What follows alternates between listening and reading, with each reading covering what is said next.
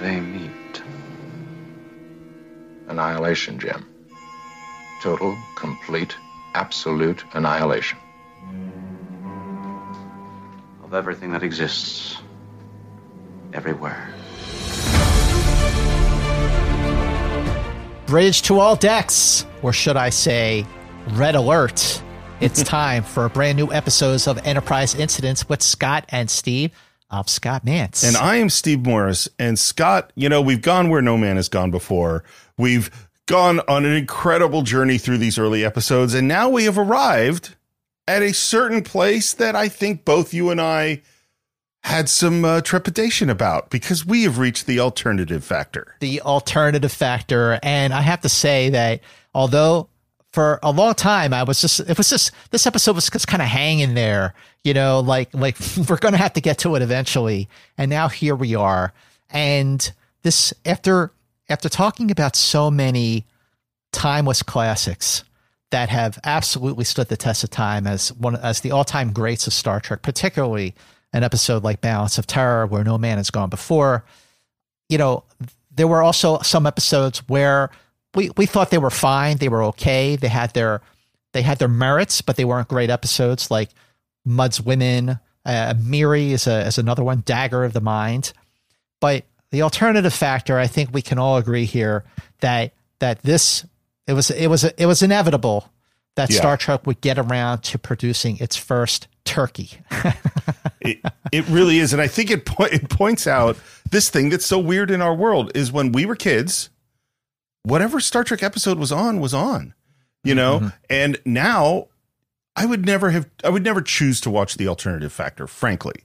You know, I mean, I'm sure 20 years from now, I'll rewatch the whole series again, but alternative factor is not one of those episodes that go, I feel like alternative factor. Whereas as a kid, it was just, I remember like, oh, it's this one.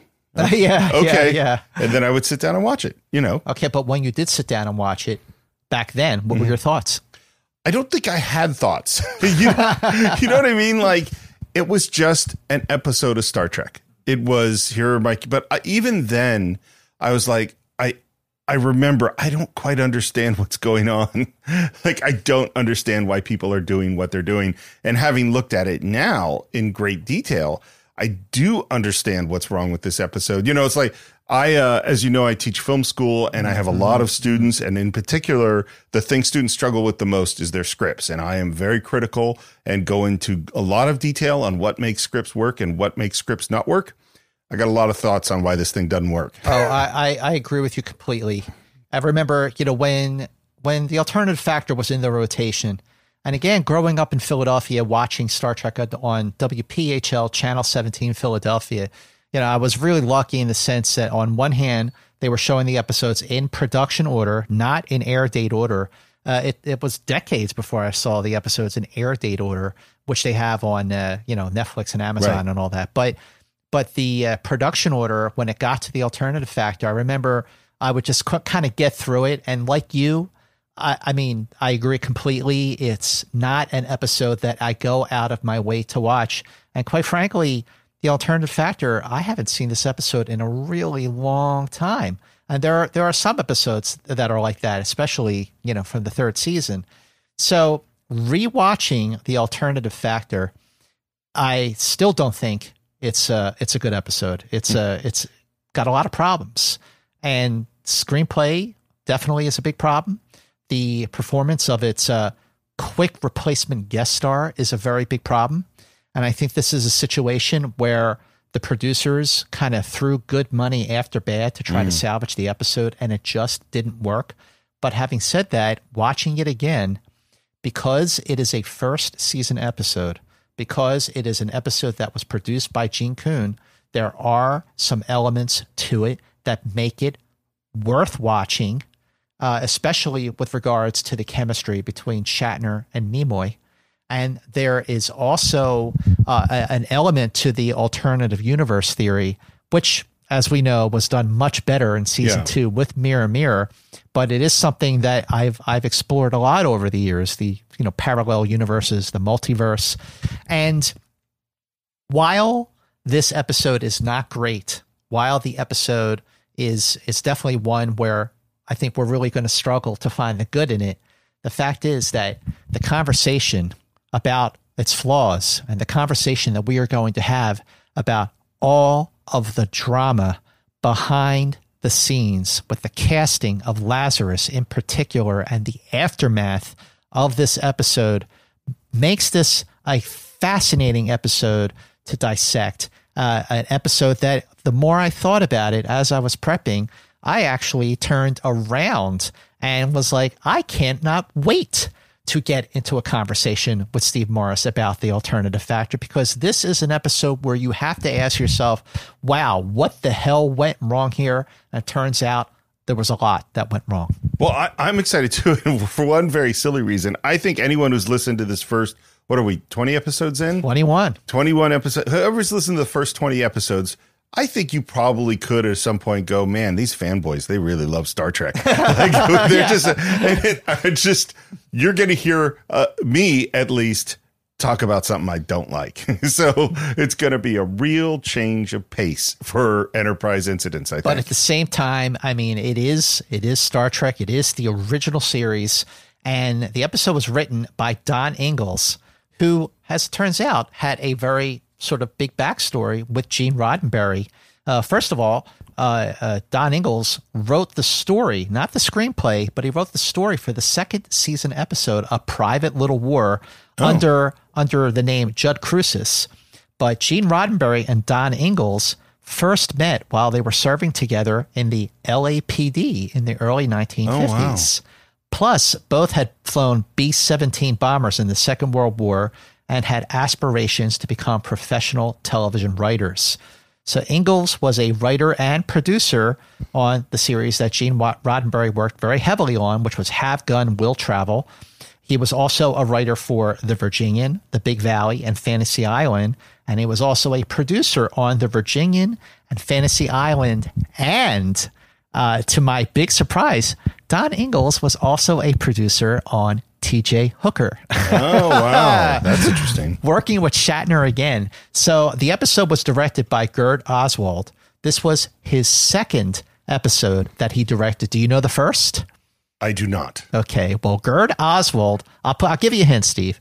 Gerd Oswald directed an episode that we have already talked about. Mm-hmm. And it is an episode that is number 2 on my personal favorites. Conscience of the King. The Conscience of the King. Yes. And it was because of Gerd Oswald's success with The Conscience of the King that they gave him the alternative factor to do. And unfortunately, didn't quite work this time. Yeah. But the episode aired on March 30th, 1967. So that makes the alternative factor the 27th episode to air. Wow. So the problem is that the producers knew that they had a bad episode on their hands. So what they wanted to do is to kind of like put it in the back. They wanted the alternative factor to be the last episode to air on the first season. The problem is that the last 2 episodes of Star Trek to actually film were late being delivered. Those 2 episodes, City on the Edge of Forever and Operation Annihilate. So because those episodes were late being delivered, the alternative factor was the third to the last first season episode to actually air. So while it was the 27th episode to air, it was actually the 21st episode to film. And it was filmed over 7 production days between November 16th and November 25th, 1966. So because it was filmed in 7 days, that made it 1 day over budget. Now, the alternative factor, you look at an episode like this, like maybe they kind of got away and it didn't really cost that much. Unfortunately, this was a very expensive episode. Cost $211,000. Wow. Yeah, $211,000 to make, which makes it $26,000 over its first season budget of $185,000. Fortunately, the score was tracked from music used in other episodes, so they saved money there. But I feel like this is an episode where if you look at it, it's Moby Dick. Sure. Yes, I could see that. Okay. I could see the obsession and the I'm hunting someone. Yeah, I can see the Moby Dickness of it. Moby Dickness. But in this case, the whale is himself. Right. Like Ahab is searching for himself. And to give you an idea of just the problems that they had from almost the beginning, even back when it was a story outline in the first draft, Gene Roddenberry sent a memo to Gene Coon. And in the memo, Roddenberry said, and I quote, "I am in a state of confusion over the whole story and not quite sure who is doing what to whom." That's the great bird of the galaxy himself saying that. And Don Ingalls wrote his story outline on August 29th, 1966, the day of the last Beatles concert in San Francisco. He wrote his second draft teleplay on November 7th, and it was either Gene Coon or story editor Stephen Karabatsis who did a final draft on November 11th. Gene Coon did a rewrite, a revised final draft teleplay November 14th, and Coon and Karabatsis did revisions while the episode was being filmed on November 15th, 16th, and 18th. Here's some other things. Like we talked about, okay, if this is sort of a play on Moby Dick, like let's look at where Star Trek really did Moby Dick really, really well. First of all, the Doomsday Machine. Sure. That's a great Moby Dick. Star Trek II, The Wrath of Khan. Yep. That's a great Moby Dick. Star Trek First Contact. That's a great Moby Dick. The Alternative Factor, not so much. Yeah.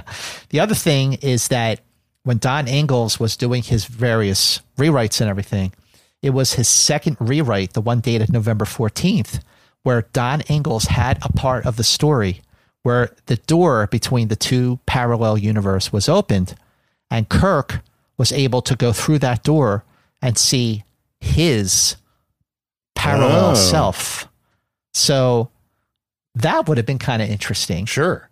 But it was not obviously not even close to the situation that we saw in Mirror Mirror, because those two Kirks never met. But regardless, it was Stan Robertson from NBC who was concerned about yet another episode in which we see two Kirks after The Enemy Within and after What a Little Girl's Made Of, where he said, "Yeah, let's not do the two Kirk thing again. I think we're done with that."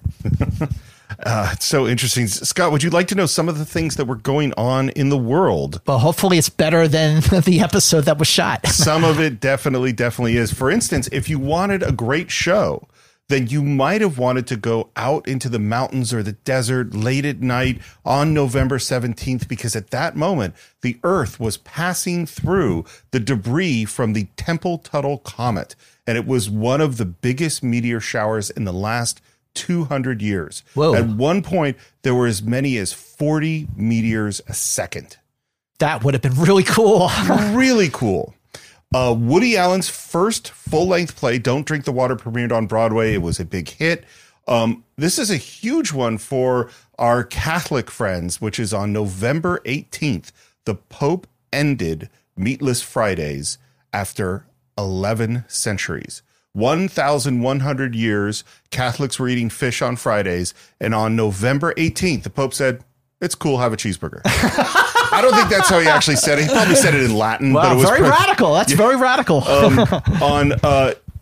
Also on the 18th, Major William Knight, after climbing to an altitude of 98,000 feet, flew the X-15, which is the 15th generation of the same plane that who broke the down? Chuck Yeager. Thank you. The name just flew out of my head. Yeah. Literally at Mach 1. The X-15, which is 14 generations after the plane that Chuck Yeager used to break the sound barrier, Major William Knight went to Mach 6.33, 4,350 miles per hour. That is unbelievable. Chuck Yeager, Glamorous Glennis. Watch the right stuff. on the same day, Sandy Koufax, who had been engaged to Susan Oliver, by the way, from The Cage, totally unexpectedly announced his retirement at the height of his career because of arthritis in his elbow. Oh, wow. And I really wonder, like, if it had been today and we had medical treatments, we might have had 10 more seasons of one of the greatest pitchers of all time. No kidding. I didn't know that he was involved with Susan Oliver. Yeah, I mentioned it when we did the cage. Yeah, wow. Yeah. On November 19th, something called Project HARP that I had never heard of fired a projectile into space with a cannon. How did that happen? It shot it 111 miles into space. It is the farthest any projectile has ever been shot. I wonder if it came back down to Earth. I don't have that in my notes. It's still out there. On November 20th, we have another great Broadway premiere, which is Cabaret. Oh, yeah. November 20th. The Lunar Orbiter went around the moon and photographed the Ranger landing site where a U.S. spaceship had landed on the moon. It's the first time that a spaceship photographed a man-made object on a satellite in space. Wow, that's awesome. Yeah. On November 21st, this one I found really, really interesting. Johns Hopkins opened its gender identity clinic and started accepting applications for the first gender reassignment surgery in world history. Oh, wow. Wow, Yeah. that's interesting. It's particularly interesting given where we are today and that we're still obviously discussing these issues. And this is one of the places that it started. Scott, on November 24th, there is something that happened that I think with your knowledge of dates and some of the things that you were obsessed with, what do you remember happening on November 24th? November 24th, 1966. I'm going to say, because of that little tease there, Steve Morris, that maybe well, wait a minute. I think I know what it is. Wait, it's one of two things. Okay. I'm gonna guess that it's the day that John Lennon met Yoko Ono.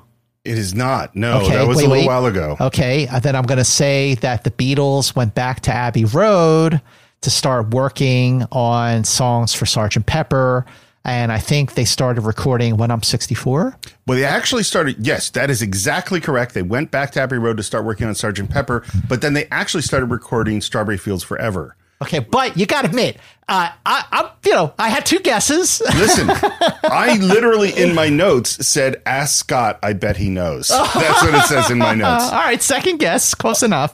On November 25th, the smog in New York City rose to 400% its normal level, and it is the first ever smog alert in the United States. Wait, way to go, Big Apple, New York City. Of course, LA would top that.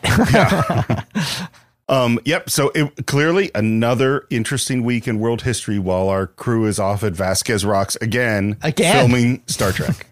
It really is amazing when we talk about these episodes and we talk about what was going on in the world at the time. I mean, the 60s, I would say the 60s started with the assassination of JFK, and the 60s ended with the Rolling Stones concert at Altamont where the Hells Angels killed the fan. That's what, 6.5 years? Mm-hmm. And it feels like 100 years happened in those 6.5 years. It's really something. Would you like to enter the alternative factor? For the first time, I proceed with cautious optimism. So we start on the bridge and we're hearing about this planet. Spock is giving his typical report on what's going on. One thing he says, by the way, is that it has an oxygen-hydrogen atmosphere, which any science person knows hydrogen and oxygen will burst into flames. we live in an oxygen-nitrogen atmosphere. That's fine. You don't want to be like literally like you scrape your foot on a rock and like the world's going to burst into flames. So that's maybe not that healthy a place. Yeah, the science from the very beginning is a little off on this one.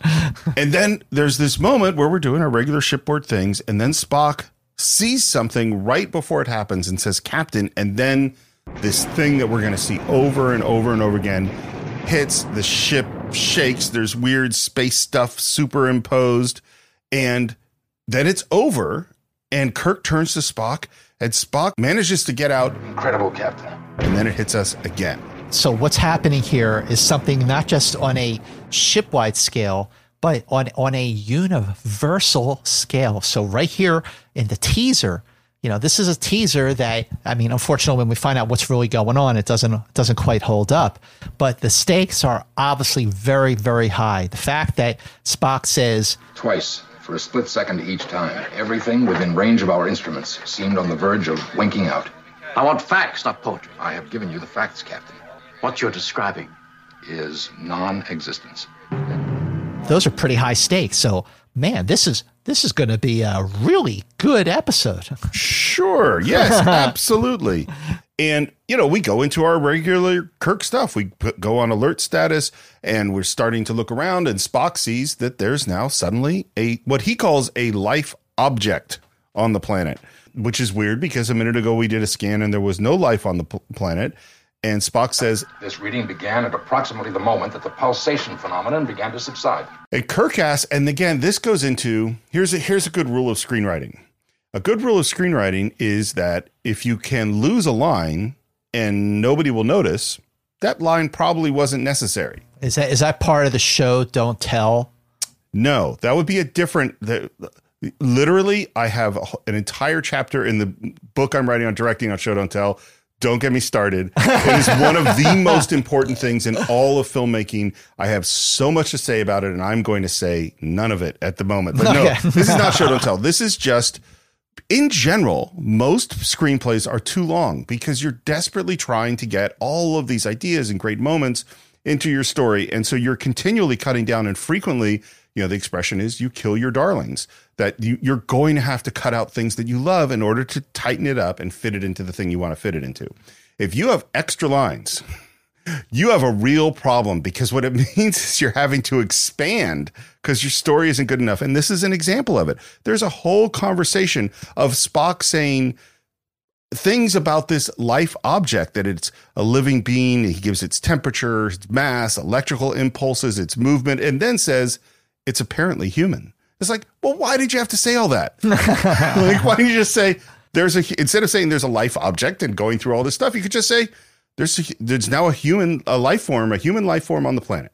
Well, you're foreshadowing a problem, Steve, that I see very, very common with the rest of this episode. The whole episode is written like that. Things are over explained. Yep. And the episode is so convoluted and so confusing that, sure, when I was a kid and I was watching it, I was definitely confused, mostly because I couldn't tell the two Lazaruses apart. Yep. But even watching it to prep for this episode, and I felt like, man, I haven't seen, sometimes like you have a bad memory of something that you watched, and then you're going to go back and like, oh, maybe it wasn't as bad as I remember it being.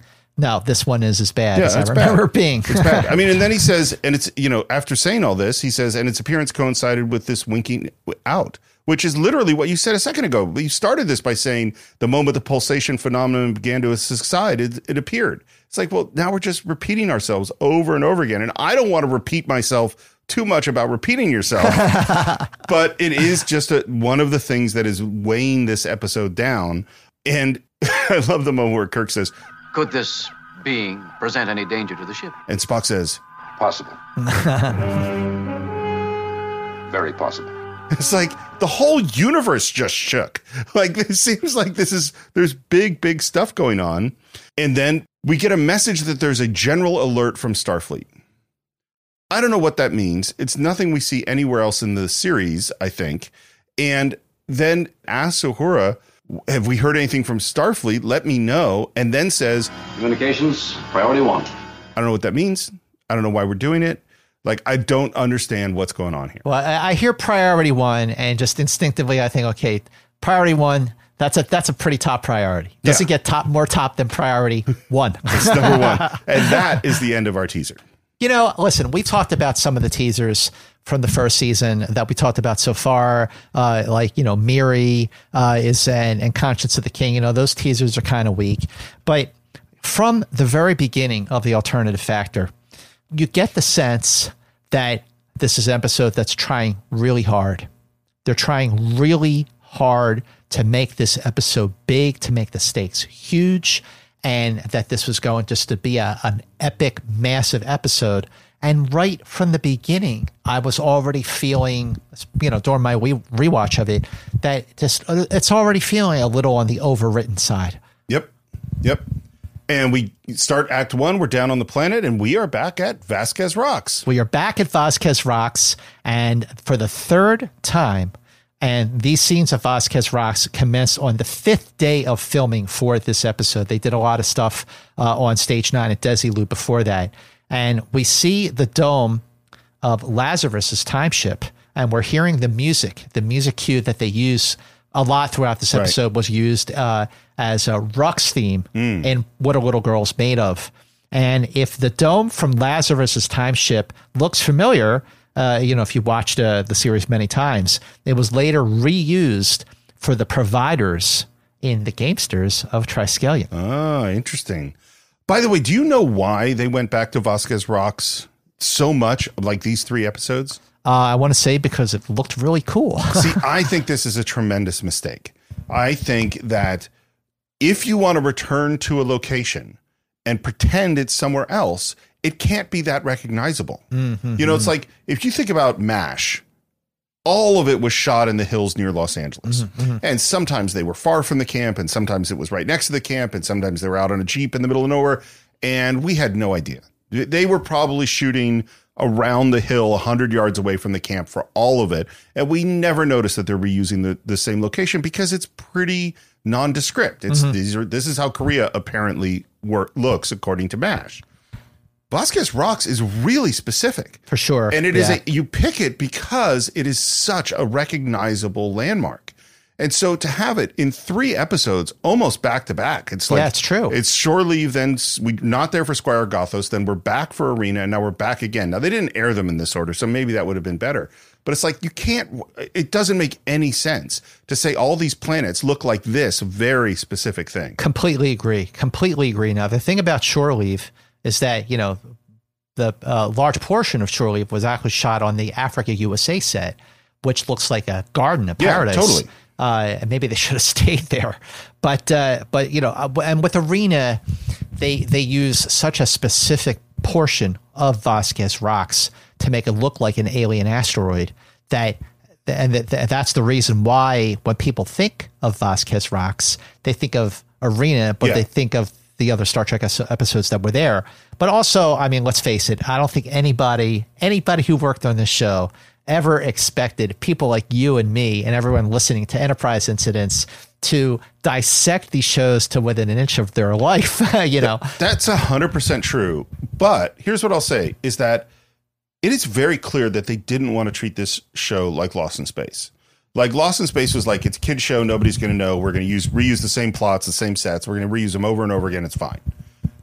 It is very clear for the first 20 episodes of Star Trek that they're taking this thing real seriously in terms of design, in terms of costume, in terms of, what the stories are. And so this one is a mistake. Like, and maybe it's just because we didn't do that much sci-fi then. And now we know. It's like, if you look at all the rest of the Star Trek and most science fiction, if you go to a new planet, that planet is unique, and maybe they couldn't afford to be so unique, in the original Star Trek, but it would have helped.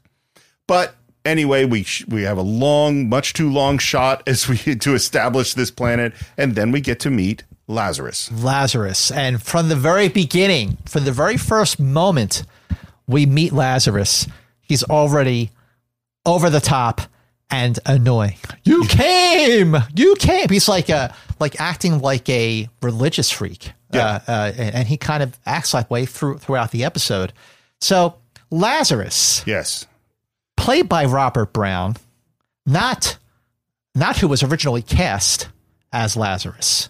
And this is where the backstory to the alternative factor, Steve, gets very, very, very interesting and makes the making of this episode far more fascinating than the episode itself.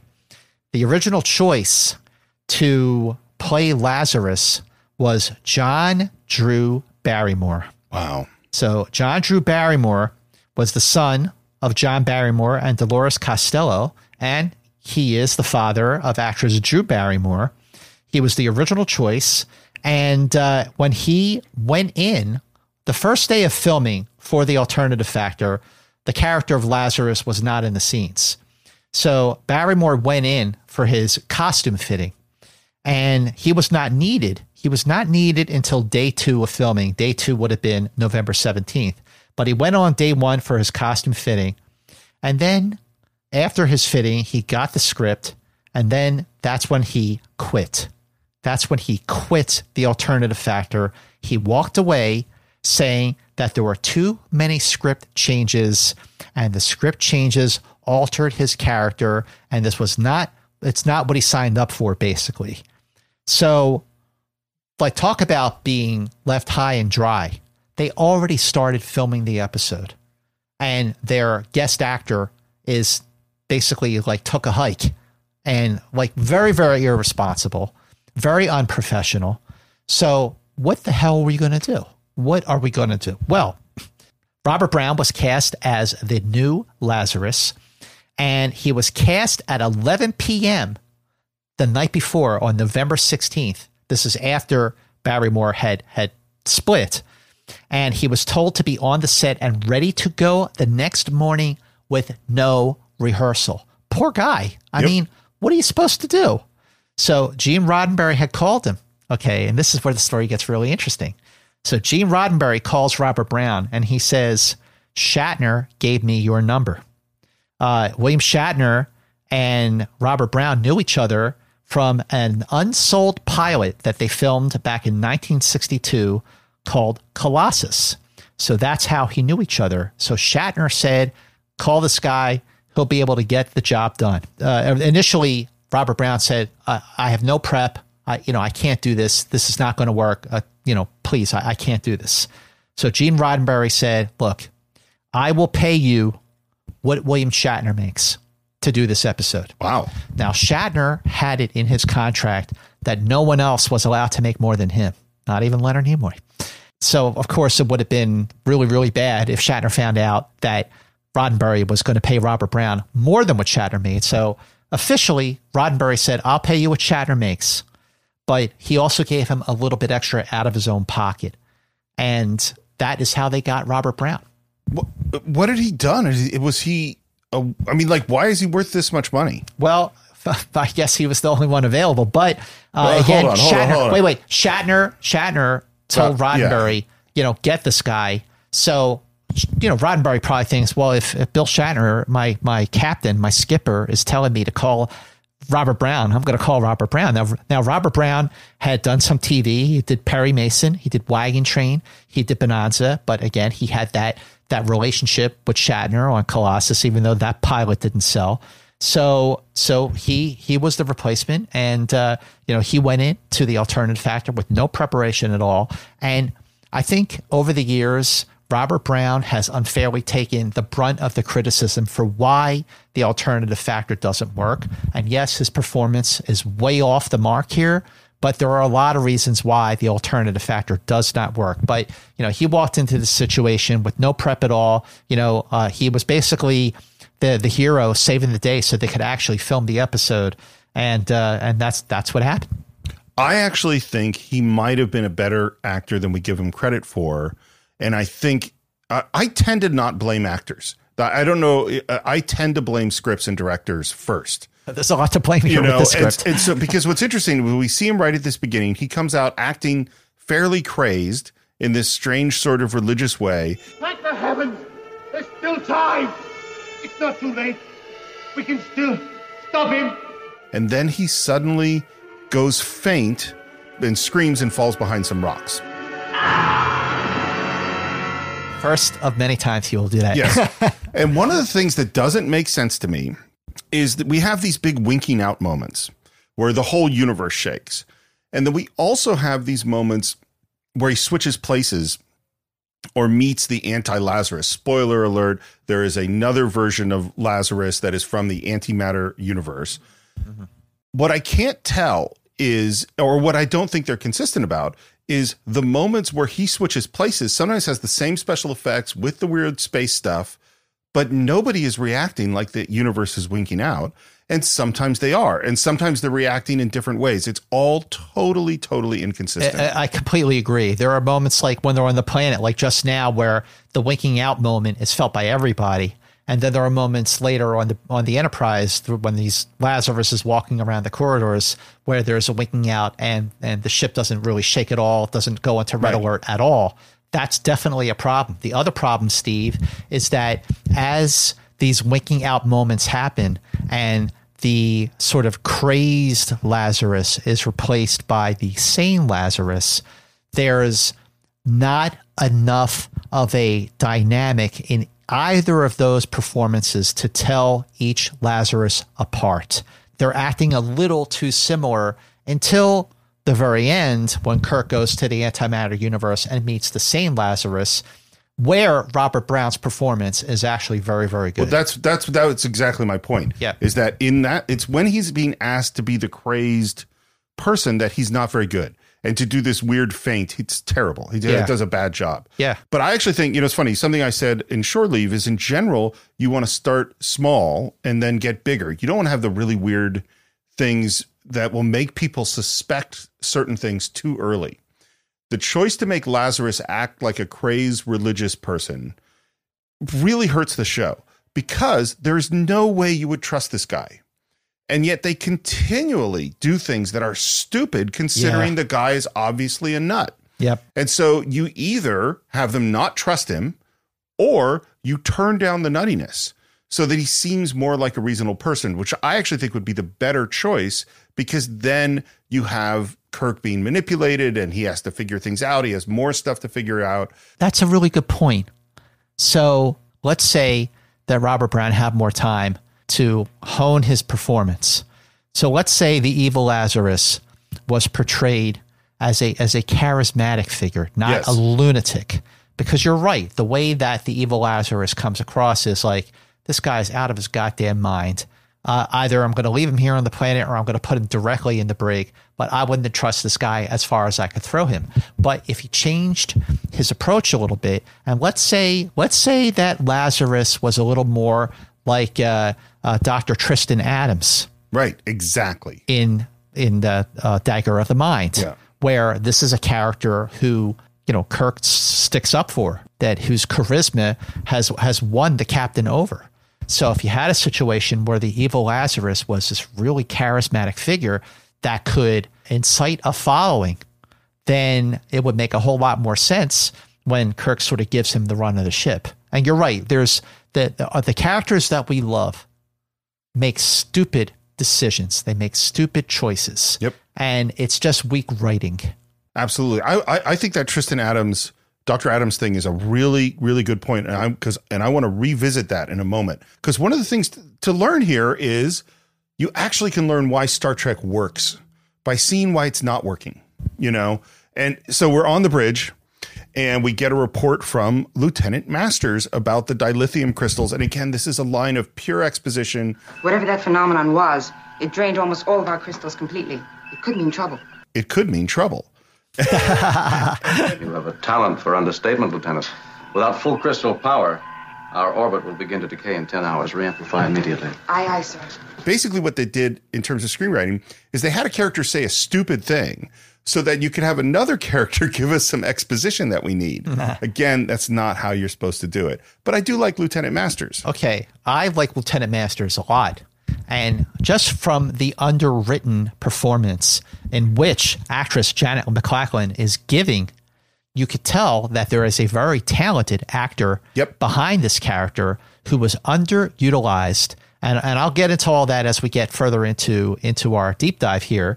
But Janet McLachlan was nominated for an NAACP Image Award for 1973's Maury, in which she was nominated as Best Actress in a Motion Picture. She won a Los Angeles era Emmy for KCET's Voices of Our People in celebration of Black poetry in 1981. She was on TV Love Thy Neighbor, Cagney and Lacey, Generations. She was in the film Tick, Tick, Tick with Jim Brown, Tightrope with Clint Eastwood, and The 13th Floor. She has had a very solid career as a character actor, but what we see of her in The Alternative Factor hints because of the power of the actress herself that this could have been a great character. This could have been a character who could have recurred. Yep. And I think the fact that as we see her duties on the Enterprise, again, just like we talked about Percy Rodriguez as Commodore Stone, and you have Nichelle Nichols sitting on the bridge on the Enterprise as a senior officer for communications. And now you have Janet McLachlan playing Lieutenant Masters, a woman of color in a prominent feature position. And here's the thing, like most of the women on Star Trek, regardless of their race, they always wore wigs. Even like look at Grace Lee Whitney. I saw that. I was thinking about this too. Okay, so like all the women, most of them anyway, wore wigs, or they would make their hair up to be kind of 60s, but a futuristic look of the 60s. Right. But Janet McLachlan is using her natural short hair, and that may seem like not a big deal at all, but it was actually a big deal for the mid-1960s to have a woman of color using her natural look on a show like Star Trek. I mean, this is one of the, if not the biggest merit of all, is this character, Lieutenant Masters. And it just makes me wonder, well, as we get further into it and we see some of the big changes that went along with the story, Lieutenant Masters was supposed to have a very, very big role in this episode. And for a couple of reasons, it was really downplayed. And what they should have done was sort of like paid her to not be in the episode and used her character in a later episode where it really would have mattered. It's interesting you bring up, because I noticed the hair too, and I don't know how much natural African-American hair on women had been seen on television. And I am not even going to begin to get into the issues of hair in the African-American community and American culture, but there's a lot there. And so showing her with her natural hair in 1967, when this came out, it's a big deal, because this is like, I think a few episodes ago, the Black Panther Party was formed. That's right. Like there is a transformation within the African-American community through the civil rights movement, moving through the 60s. And it's totally small, but her hair is a part of that. And none of it, by the way, the color of her skin, the look of her hair, nothing. It's just who she is, and she is a professional. She's got a job to do, a very important job, as we see on the Enterprise. By the way, this whole thing about regeneration of the crystals, it just occurred to me that regeneration of the crystals, we kind of saw that a little bit in Alana of Troyes in the third season when they're using the crystals from her necklace. Yeah. From her necklace. But the only time we really saw the prospect of regeneration of crystals was, can you guess? Don't know. Star Trek for The Voyage Home. Oh, yes, it is. Because when the Klingon ship goes back, we have to go find the nuclear vessels. They find the nuclear vessels to use the radiation to regenerate the crystals so they can go back to the future. So it just occurred to me while you were discussing the breakdown of that moment, I was like, wait a minute, that's what they did in Star Trek 4. So we have a little bit of techno babble with Spock. And then, we already had Kirk call out that communications were on priority 1. And now we hear from Starfleet Command that they are contacting with Code Factor 1. And there's a big dramatic moment. And they go, Repeat. Code Factor 1. Invasion status. Invasion. Okay, this is a big deal. I mean, first of all, you have Lazarus. And now you have Commodore Barstow, played by Richard Durr, who was in movies like When Worlds Collide, American Gigolo, and Firefox. And he's giving a Code Factor 1 invasion status. Now, we saw Ambassador Ferris in the Galileo 7. That was the first time that we kind of saw Kirk answering to a higher power. But this notion of Starfleet Command, of the top, the big people in charge of the Federation and in Starfleet, and you see, Kirk's demeanor in addressing his superior officer is obviously very different than he was talking to Ferris on the bridge of the Enterprise. So now he's under orders, and he's basically being told that he's the bait and the Enterprise is expendable. This makes no sense whatsoever. It's so bad. So we hear this thing, Code 1, and Kirk says battle stations. For what? There's nothing to battle. Like, there's nothing there. We have what essentially seems like there's been a galactic earthquake, right? Everything something has happened. Why are they talking about an invasion? What evidence of an invasion is there? There's nobody invading. This doesn't make sense. And yet this becomes a key plot point that's going to come back multiple times. It's like, what evidence do we have of this? There's even the moment that they're talking about, was this mechanical? Was this biological? How did this thing happen? And he asks Kirk, and Kirk says, I have considered all the alternatives. Really? What alternatives have you considered? You literally, the last thing Spock said is, I have no idea what this is. And now Kirk says, I've considered all the alternatives. My best guess is it could be a prelude to invasion. Okay, now let's look at this. Why, Scott? But this prelude to invasion was much more obvious in Balance of Terror with the Romulans. Absolutely. It was much more obvious in the episode that preceded this, Arena with the Gorn. 100%. Where it turns out that they weren't invading us, we were invading them. That was the twist.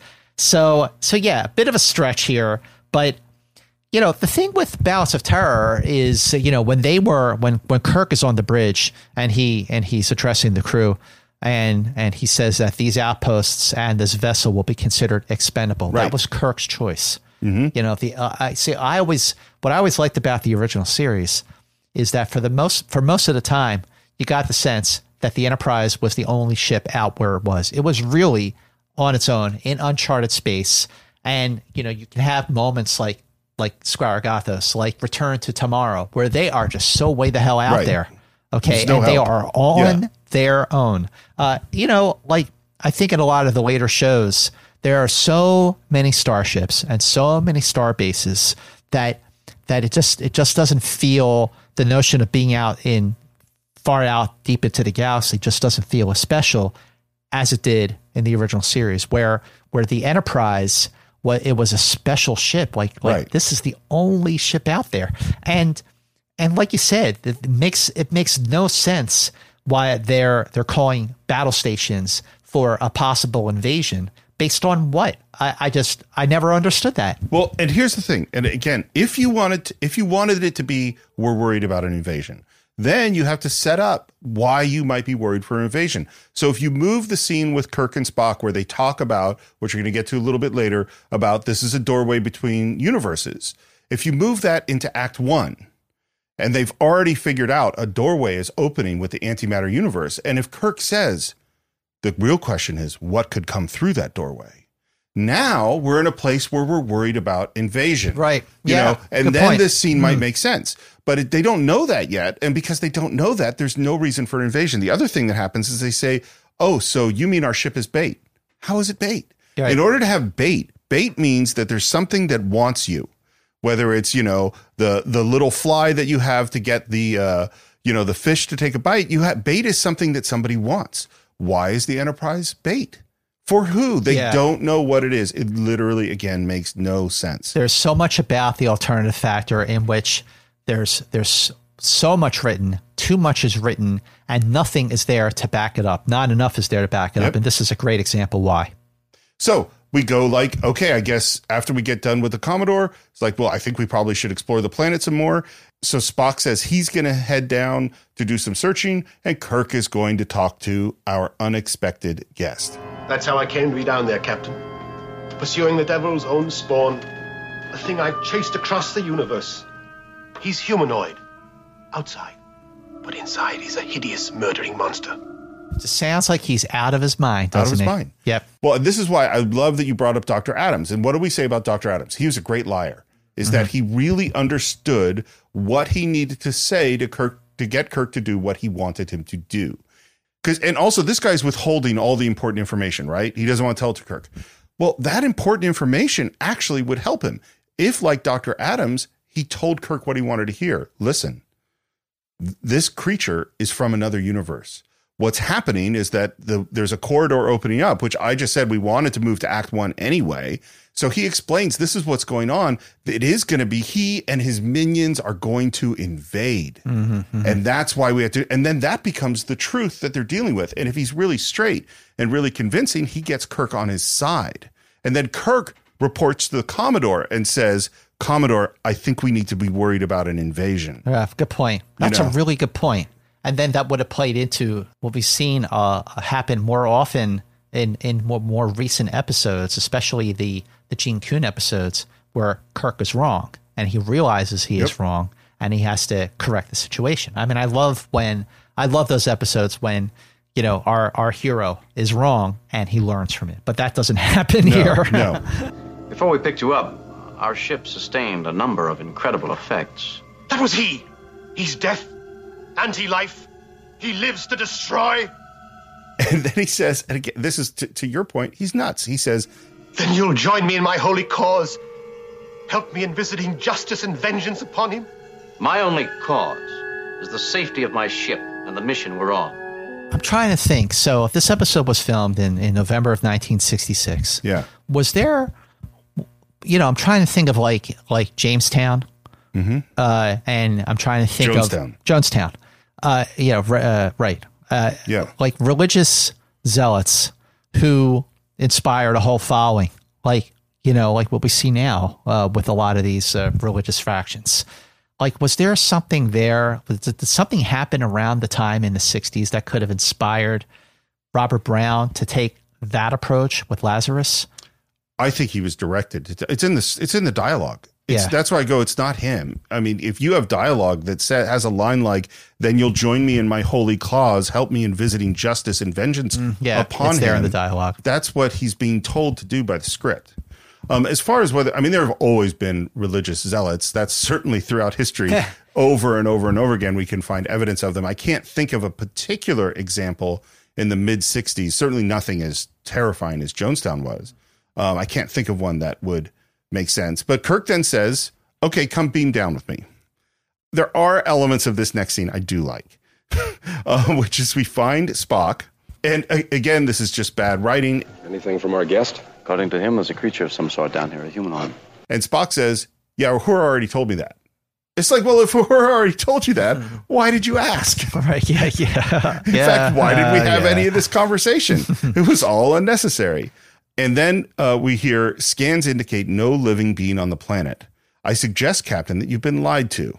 Why would Spock say that in front of Lazarus? It doesn't make sense. You would always want to report that privately to the captain because that gives the captain the choice of whether or not how he's going to use that information.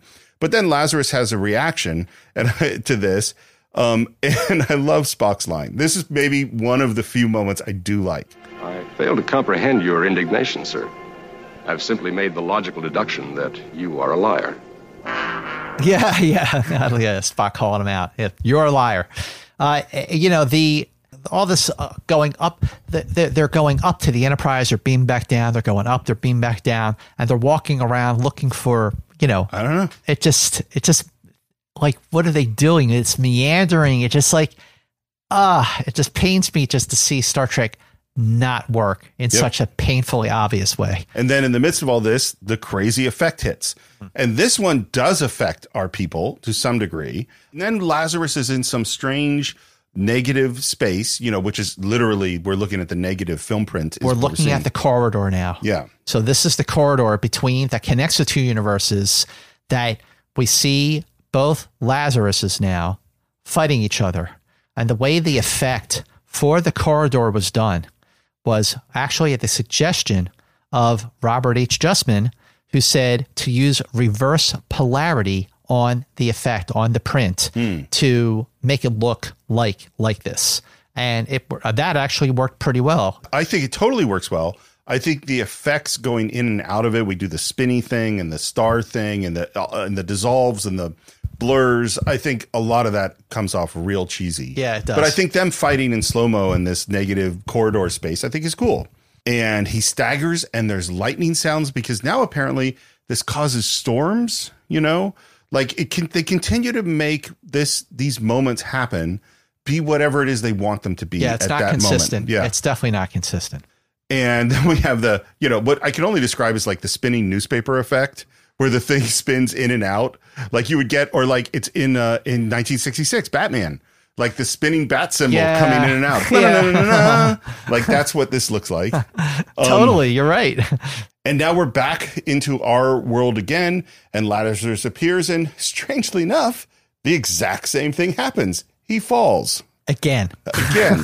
And he comes to, and he sort of ends the act with this manic kill. It just was like it's so over the top. Everything, the episode feels like it's trying too hard to cover up its many shortcomings. And all it does is make those shortcomings more obvious.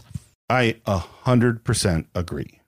And it makes our characters look stupider. because they are not dealing with this situation the way they should be. It's Act 2, and we're in sick bay, and now we see Lazarus with a bandage on his head. And this is going to be the key to understanding who is which Lazarus as we go forward.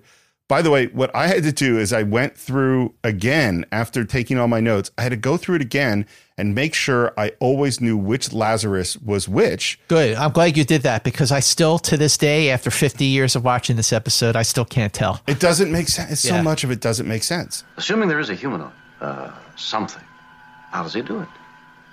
He has no weapons, no power. Captain, I only know for certain that the occurrence of the phenomenon coincides exactly with the moments that Lazarus has his alleged confrontations. So here's my question, Scott, and I don't expect you to have an answer because there is no answer. I'll try.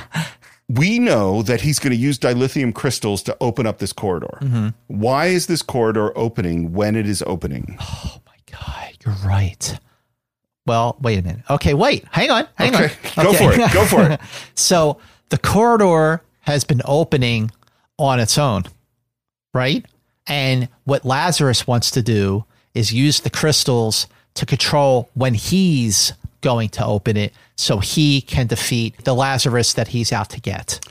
But here's my question. My question. I think that explanation is pretty good. Okay, I have other problems with it. Because up to this point, like when we see, like especially when we're on the planet, the corridor just opens, and at other moments when Lazarus is on the Enterprise, the corridor just opens, but it's beyond his control. The crystals will allow him to control when the corridor is going to open. But what I don't understand is when the Lazarus from the antimatter universe comes into our universe, matter and antimatter cannot exist in the same place. No, this makes no sense. So how is the antimatter Lazarus in our universe without there being like a cataclysmic explosion? I mean, that shouldn't be allowed to happen. Matter and antimatter cannot come together, but unless it's controlled in the way like it is on the warp engines of the Enterprise. That's how they go to warp speed, because they bring matter and antimatter together. It's just like Scotty said, in The Naked Time, he's mixing matter and antimatter, but you can't do it cold or you'll go up in the biggest implosion. Anyway, but there's a lot of questions. There's a lot of things that just don't make any sense, Steve. So I want to go back to your explanation, which I think is a pretty good one of that there is the corridor is opening, closing, but it's not in anyone's control. It's somewhat random. And that maybe the idea is that once they opened it the first time, which set this whole thing in motion, they were no longer in control of it. What doesn't make sense about that, how long have these two Lazaruses been at it?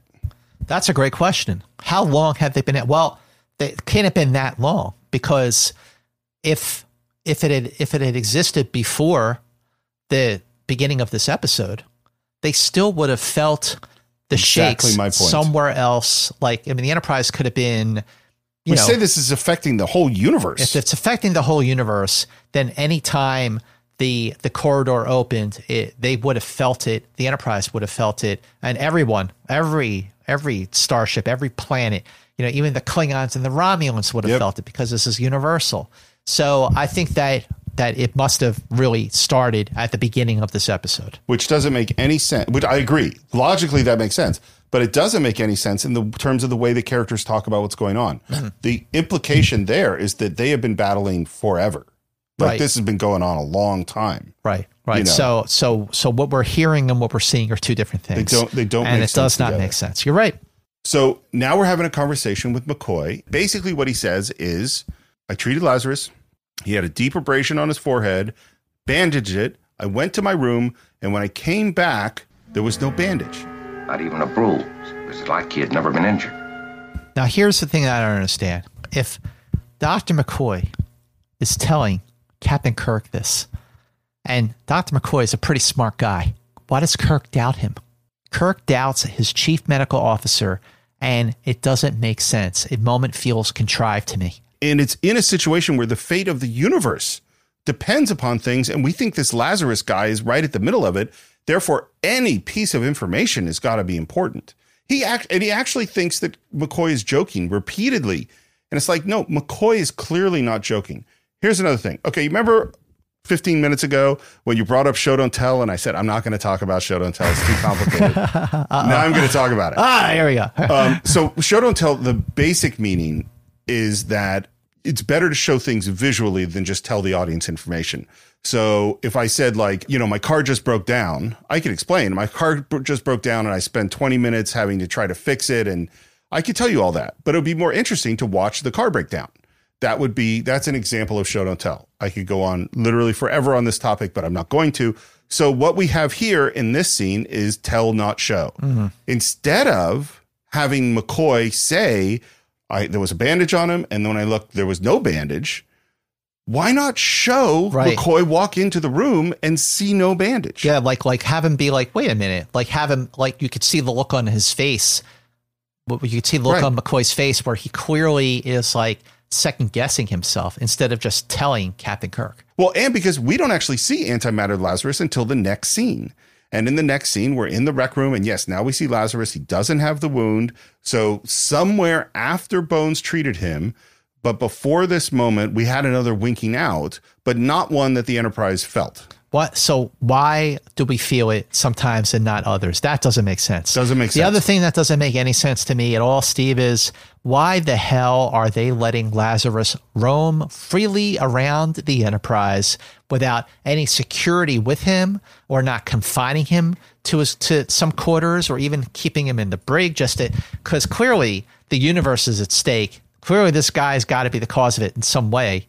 And they're just letting him, and he's clearly out of his mind. He's just sitting having lunch. And he's just sitting there having lunch in the workroom. Now, well, and just to add to that, I'm on a ship with 430 people who all wear the same outfits. And here's this dude clearly not wearing a Starfleet outfit. I'd never seen him before. He's got a weird beard. The universe is at stake, and he's sitting having lunch in the rec room. I would probably call up like, hey, security, captain, somebody. Yeah. There's a dude. Yeah. I don't know who he is. By the way, you brought up his beard. Oh, the beard. If there's one thing that's inconsistent, it's terrible throughout this episode, it's the beard. Sometimes it's thick, sometimes it's thin. Fred Phillips, who did the makeup, real lapse in judgment in putting that beard. Yeah, it's just bad. Now here's something really interesting about the alternative factor. Okay. So we're back in the rec room. And we're back with Janet McLaughlin, who plays the Lieutenant Masters. Originally, Lieutenant Masters was going to be a chemist, in which she wore the blue uniform. But then she was changed to engineering. Mm-hmm. So when they changed the character to be more engineering, they should have also changed the uniform to be red. Right. But they kept it blue. But the bigger problem, or the bigger issue here, is that the earlier versions of the outlines in the script called for a romantic relationship to happen between Lieutenant Masters and Lazarus. Now, in the earlier versions, Lieutenant Masters was going to conspire with Lazarus to help him get the dilithium crystals he needed. So let's just backpedal a little here and just describe the scene. You have a larger-than-life figure who is charismatic enough to influence an officer of the Enterprise to fall in love with him and to help him basically conspire against the Enterprise to get what he needed. What does that sound like to you? It's Space Seed. It is absolutely Space Seed. And that was a big concern of Roddenberry. It was so similar to Marla MacGyver's and Khan in Space Seed. So they couldn't really have two episodes so close together where the same thing was basically a plot point in both episodes. And at this point, both Space Seed and the Alternative Factor were deep into development. So because the betrayal was deemed more crucial to the outcome of Space Seed, it stayed in Space Seed and it was dropped from the Alternative Factor. Now, let's just say that the romance between Lieutenant Masters and Lazarus had stayed in the Alternative Factor. That would have made the Alternative Factor, this very, very subpar episode, the first interracial love affair on TV. Oh. That's if it stayed. And that brings me to another point. Okay. That while the romance was still in the script, NBC started getting nervous about that interracial love affair. And this was a year before, Guess Who's Coming to Dinner. Right. So there was basically a taboo to have that kind of thing on TV back in, ultimately 1967 when it aired. But while it was being developed and was about to go into production, producer Gene Coon started getting calls from NBC to either replace Masters with a white actress or to drop the romance completely. And Gene Coon, instead of taking a stand, he caved and he dropped the romance and he totally underutilized Janet McLaughlin as an actress. And a moment that really would have stood out. I mean, can you just imagine if there was a lot more preparation that went into this episode? If John Drew Barrymore hadn't dropped out, forcing everybody to be so on edge and play catch up and be so worried about the production, there's potential here for something that could have been a really, really good, maybe even a great episode, instead of the big swing and the miss that this episode really is. Okay, well, let's go back now. Let's go back to John Drew Barrymore.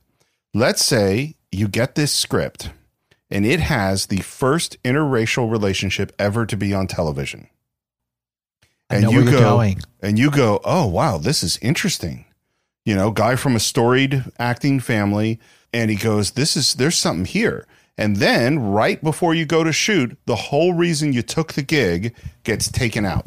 That is an excellent point.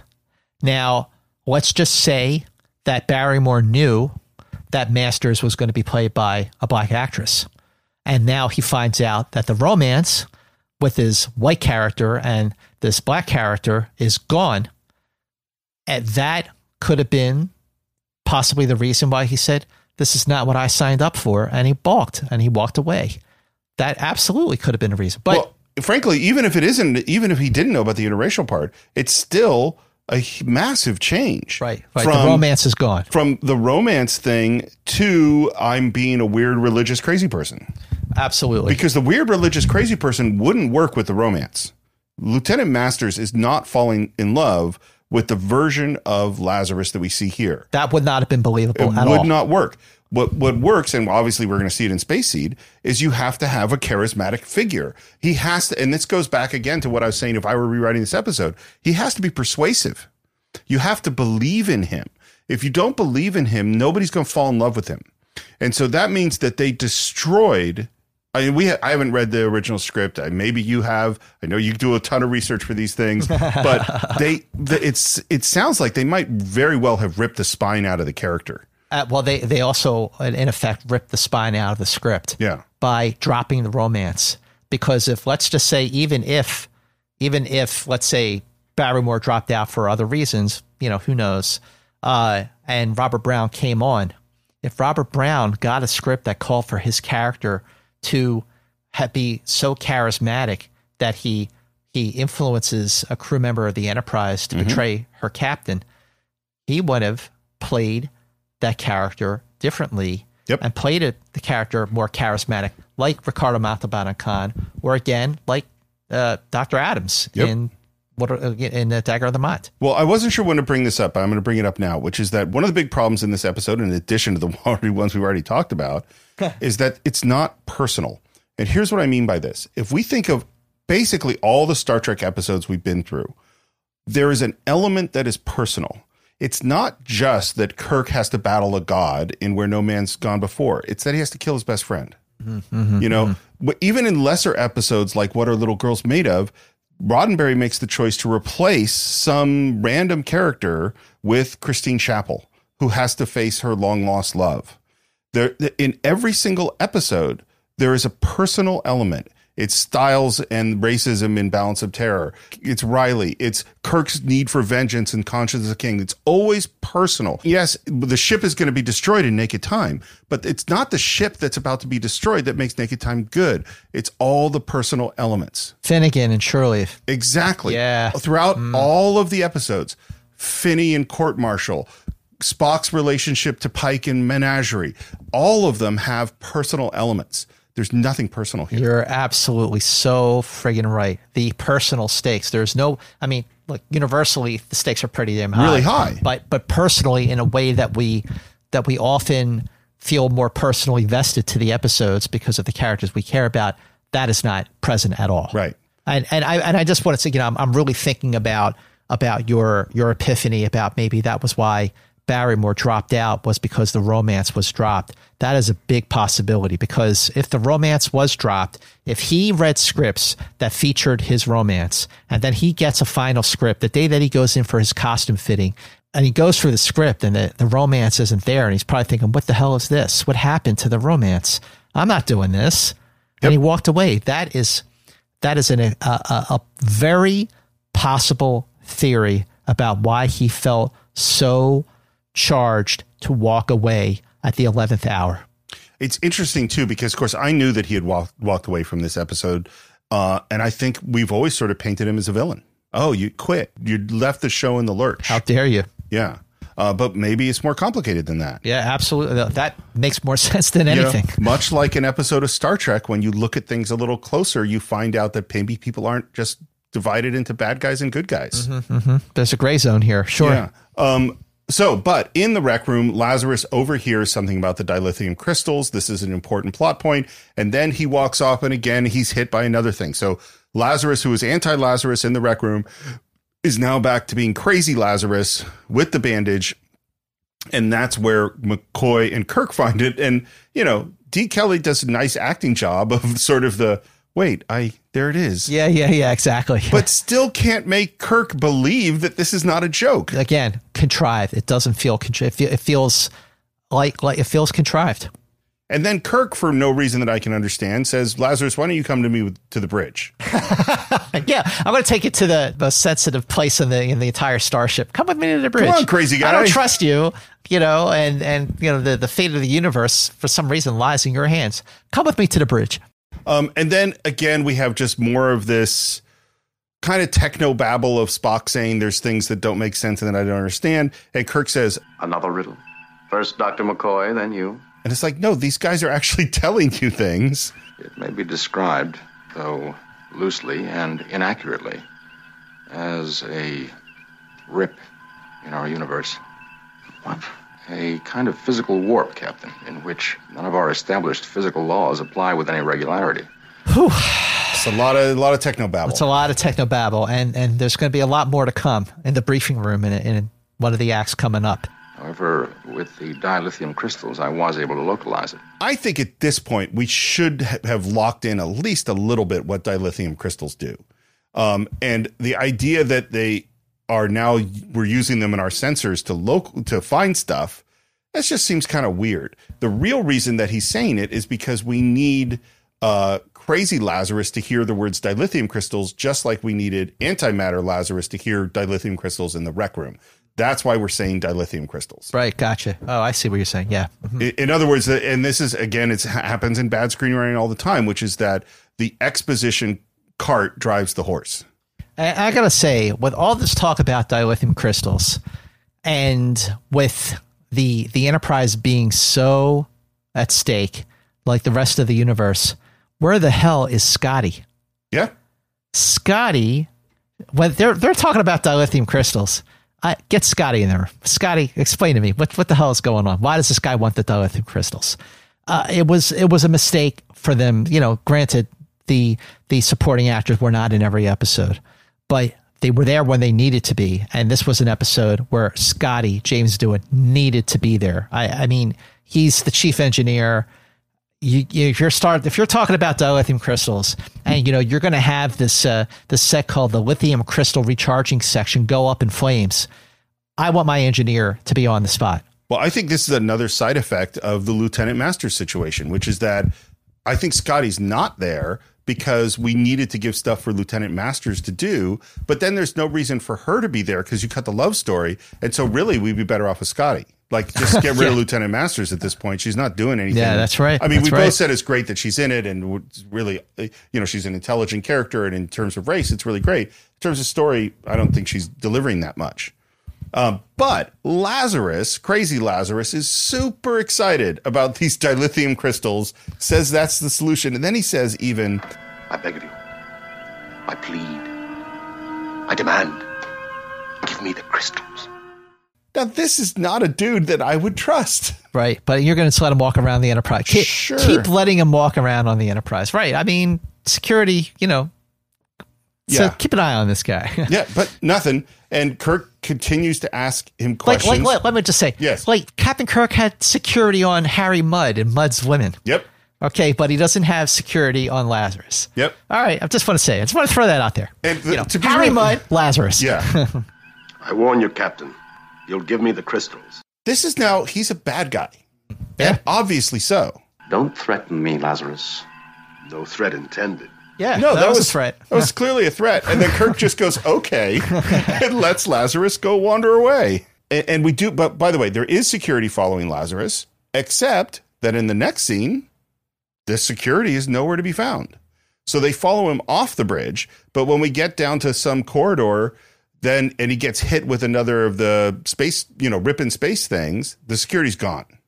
And now we have the antimatter Lazarus because there is no bandage on him anymore. And he walks away. And again, this is part of the stuff that doesn't make a whole lot of sense. But he sees Lieutenant Masters in there. She's closing like a cool triangular sort of drawer where we're charging our dilithium crystals. Red guy comes in who's also working in engineering. And Lazarus grabs him, knocks him out. I like that they kind of hide him behind a chair. And then he grabs her, and I think he gasses her or drugs her or something. And she calls out to the captain. And at this moment, security says, "Oh, Lazarus is missing." Yeah. It's like, you guys suck. Yeah, it's bad. It's bad. Again, this is a show don't tell thing. It would be cool to show Lazarus lose security. It's not cool to just have Lazarus lose security and have security say we lost him. That's not interesting. And that brings us to Act 3. Act 3. Whew. Halfway there. Now, somewhere off camera, in the act break, during a commercial for like Gillette razors or, Rolaids, we now have bandaged Lazarus back. Crazy Lazarus is back. They made the switcheroo again. And here's the thing I don't understand. Okay, this is maybe taking it too far, but everything's duplicated, right? To the point where they're wearing the same clothes, which I kind of go, what are the rules of this universe? Crazy Lazarus and antimatter Lazarus are really different people. Yes, they are. That's a good point. And they got the same beard, the same clothes. Yep. Now, when we look at the concept of these parallel universes, multiverses, obviously we see that explored much, much better with much greater success and effectiveness in the second season with Mirror Mirror. But even back in the 60s, the concept of parallel universes may seem really, really sci-fi, but over the last 50 years, it's become more of a plausible theory. A lot of scientists, researchers, and physicists have started to really buy into the concept of parallel universes, and that they're based on quantum mechanics in which there are multiple states of existence for particles that are possible all at the same time. And there's the many worlds theory proposes that every time there is an outcome in one state, there is another world in which a different quantum outcome becomes a reality. So in this episode for the Alternative Factor, we're dealing with two Lazaruses in two universes. And in Mirror Mirror, again, a parallel universe, when in fact scientists and researchers and physicists are theorizing that there are many, almost an infinite number of universes that play out with alternate realities. And instant by instant, our perceived universe branches out into a nearly infinite number of alternate universes. There's a book called Something Deeply Hidden, Quantum Worlds and the Emergence of Space-Time, written by Sean Carroll. He's a physicist, where he explores the idea of quantum mechanics and the many worlds theory. And there's another book called The Hidden Reality, Parallel Universes and the Deep Laws of the Cosmos, written by Brian Greene, also a physicist, and he's developed something called the string theory, which links quantum mechanics, which I was just talking about, to Einstein's theory of relativity, and that we're living in a universe that exists on one giant surface, and there are other multiple giant surfaces out there. And because of the way that the multi-universe exists, according to all these theories, it would never be possible, at least according to these physicists, and they kind of know what they're talking about. Like, we will never be able to prove the existence of these parallel universes because we would never be able to get there. But in Star Trek, they do get there, and they only get to one universe. So if Lazarus, my point with all this is that if Lazarus is going crazy because there's another version of him out there in another universe, the fact is there is a nearly infinite number of Lazaruses and Kirks. I believe and it's Enterprises. Lazari. Yeah, it's absolutely. But, the whole prospect of multi-universe, parallel universes is such a fascinating one that, like, at any point, like when I was driving over here today to record this episode of Enterprise Incidents with you, that in an alternate universe, I get into an accident and I never make it. I'm just speculating on how many different versions of our podcast there are out in the multiverse. There's one where you're partnered with someone else. There's one where we're doing Next Generation. There is literally an infinite number of Enterprise Incidents with Scott and Steve. There might even be an Enterprise Incidents podcast out there where we talk about Battlestar Galactica. Who the hell knows? Who knows? That is all really fascinating. And this is the thing is, if you really wanted to explore alternate universes, then do that, which they really do in Mirror Mirror. If you really want a story about a charismatic person who seduces someone, then do that, which they really do in Space Seed. And this is like they're kind of dipping their toes in this stuff, but not really, really dealing with it. Right, exactly. We're in the briefing room and we're interrogating Lazarus, and this entire scene is basically a repetition of the questions that they are asking him before, and he is continuing to give these vague religious answers while basically having no beard. He is almost beardless in this scene. That beard is really, really bad. Thick to thin, to thick to thin. This is the worst. This scene is the worst. I mean, it's like he has just like a couple of hairs. Yeah, it's bad. And we get essentially no information about this whole thing, except that the dilithium crystals, which are missing, are gone. And he didn't beam down. Nobody beamed up. Where did the dilithium crystals go? Mm-hmm. And he says this other guy told him. And again, it would make a lot of sense for you to tell Kirk more about what's going on, to be a little Dr. Adams and give him some convincing information to help him do what you want him to do. But we say, let's organize a search party. And again, hey, let's have Lazarus beam down with us. What could go wrong? Well, maybe he could fall again. Yeah. So we're back on the planet and we're at the ship, and now we can't locate the source of radiation. Again, this is not consistent. I don't think they ever went, well, what is this radiation? Where is it coming from? Why is it sometimes there? And why is it sometimes not there? We never deal with it. Doesn't make sense. And then Kirk tells people to look around. He gives this order. Don't be afraid to use your weapons. That's a weird order to give. Yep. It's like, we don't know what we're looking for. We don't know what this person is. They might be holding our dilithium crystals. Maybe shooting first and asking questions later is not actually a good if they're plan. holding our dilithium crystals, do you really want to shoot a phaser at a person holding dilithium crystals? That won't end well. And then Lazarus, again, gets away. And he's up on the rocks. It's like, why are you letting this guy out of your sight? And he's alone. And this is my note. I wrote, and shockingly, it happens again. Yeah, the blink happens again. He's back in the corridor. Then he falls again. And now we're back in sickbay again. What a redundant series of plot contrivances in this episode. It's really spectacular. Two things also that happen is, one, I don't understand, why is Kirk not armed? And when they beam down, all the other security guys are armed. Kirk should be. And the other thing that happens is there's a rock that's about to fall on Kirk, and Lazarus does warn Kirk about the rock.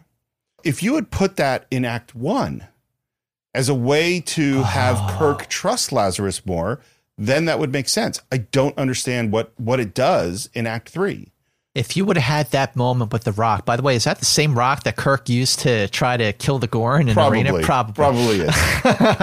But you're right. When they were all down there for the first time at the beginning of Act 1, Kirk hears a voice saying, "Captain, look out!" And Lazarus saves him before he even meets him. That would have established a trust level where maybe it would have made a little, and I mean a real little bit of sense, where Kirk would have trusted him to let him walk around freely on the Enterprise. Maybe a little bit. But as you say, we're back at sickbay for another scene where we get nowhere with these questions. And we even have, like, they tried to make a conflict, classic sort of Star Trek conflict of McCoy saying, no, it's not a good time to question him. You might protect my patient.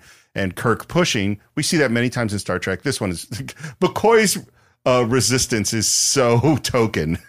You know what I mean? Yeah, Really he does it in Space Seed. He does it in Star Trek: The Motion Picture. It's a normal. It happens several times, but in this case, it's not a very good one. The evidence you gave at your first screening calls you a liar, Lazarus.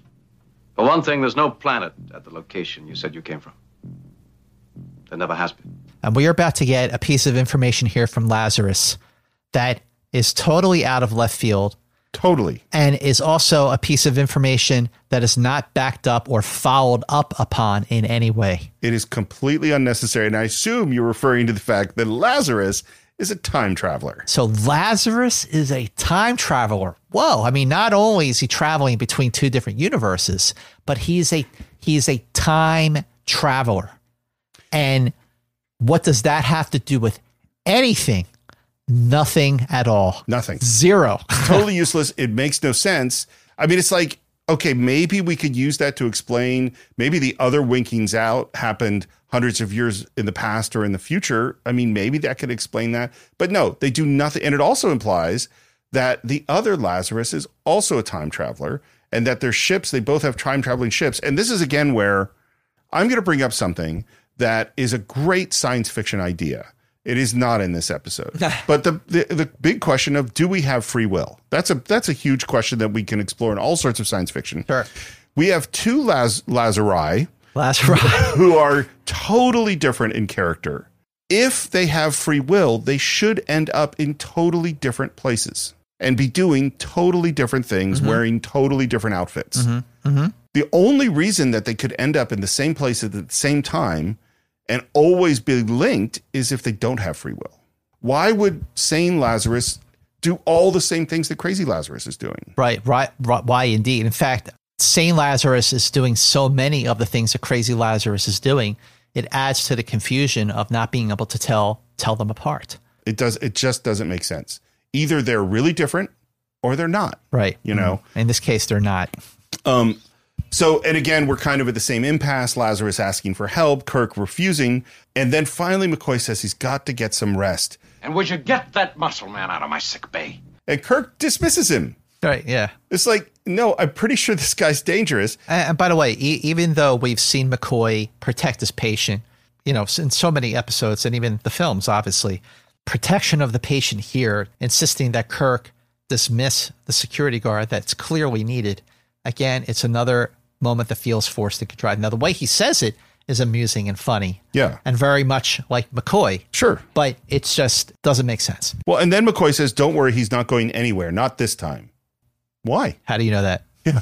This guy literally, you said, is like strong as a bull in the next scene and you don't know why. But for some reason, you're totally confident that he's not going to get up and do anything, which, of course, as soon as we leave, Lazarus gets up, gets hit again by the thing, but this time doesn't change. Oh my God.